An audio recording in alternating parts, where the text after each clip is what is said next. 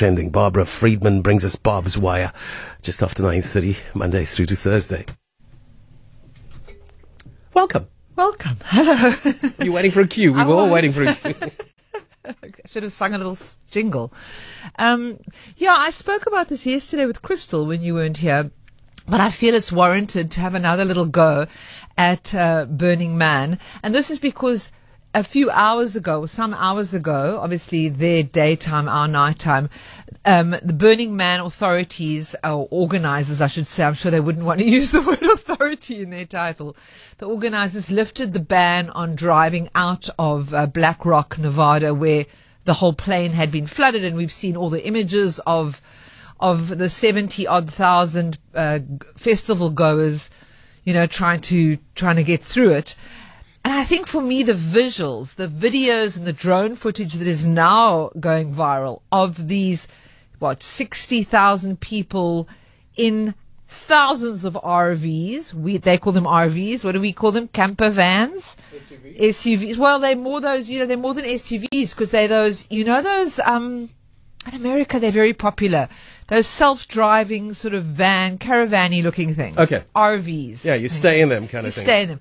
They're extremely expensive, the fancy ones. And just seeing this sort of more hard-packed area, it's not a road per se, that's going through the Nevada desert, out of Black Rock, with all these, it must be about there must be 8 or 10 in a row, but all on this one road. I'm thinking Mad Max. I wrote Mad Max Beyond. Wow. I said, looks like a scene from a dystopian movie like Mad Max Beyond Thunderdome.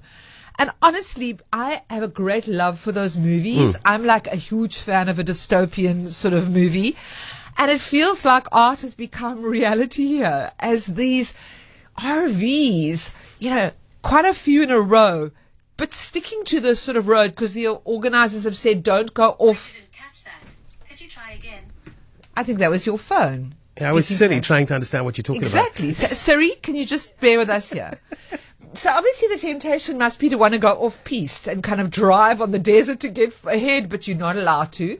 And of course they obviously are concerned about the conditions, but just this, when I say long, kilometers long, the organizers are saying on Twitter, this is maybe 5 hours ago, they're saying things like the wait time to exit BRC is 7 hours and climbing. If you're able to wait to exit until later tonight or tomorrow, save yourself the long wait. The man burns in 2 hours. They were only going to burn the big Burning Man in a few hours from now, their evening. If you do exit, etc., it gives you all this information. And they're saying, rather sweep your campsite again with your campmates, cook that last tasty communal meal, and I'm thinking, do you want to jump onto that road? I have never seen such a long road of traffic going out of the Nevada desert, and mostly these really expensive, really fancy RVs. And you just go, wow, that is something to behold. And then at the same time, my mind is filled with images that I've been seeing coming out of Marshalltown, of the inside of those apartments, with a fire in Joburg, which is, some of my journalist friends who've been there covering it are saying it's an informal settlement built inside a building, and there's no lights. The place smells of feces. It's just people are just sitting there hopeless because they don't think they're ever going to get out. And you kind of go, our worlds are just... The end is nigh. The end is nigh. I just feel we live in these different universes, and I'm finding it quite hard this week. Yeah. I don't know if you are, Clarence. Yeah, something's weighing. And this was like an earthy kind of spiritual gathering, and I was hoping it was going to replicate 1969 Woodstockish, but people are flying in their private jets. Which is what we spoke yesterday when you weren't here, is that the Extinction Rebellion people who were protesting at the beginning of the festival, and they just got rowed over by one of the festival goers. One of their criticisms is, why are they allowing private planes to land? That is just not part of the ethos. So, I think those issues are very real. They should be part of the ethos of Burning Man. And, even our Africa Burn, I'm always interested to hear where it is now, where it was, where it is now. So, hopefully that is a conversation to be had. Yeah, I guess the money gets enticing and the principles go in the process sometimes. And I think that is the conversation. certainly that I'm interested in. Okay, let's go Moving on.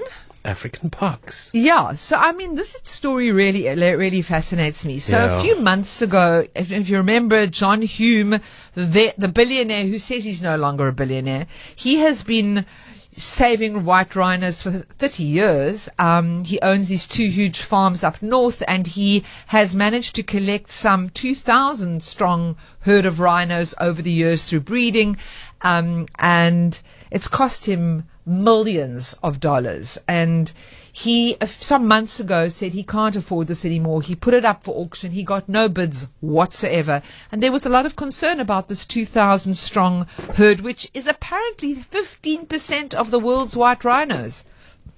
Anyway, the news breaking yesterday is that the environmental or conservation NGO African Parks has stepped in as the new owner of the world's largest private captive rhino breeding operation. It was called Platinum Rhino, and these were the 2 areas. I think it's 7,800 hectares of property in the Northwest Province.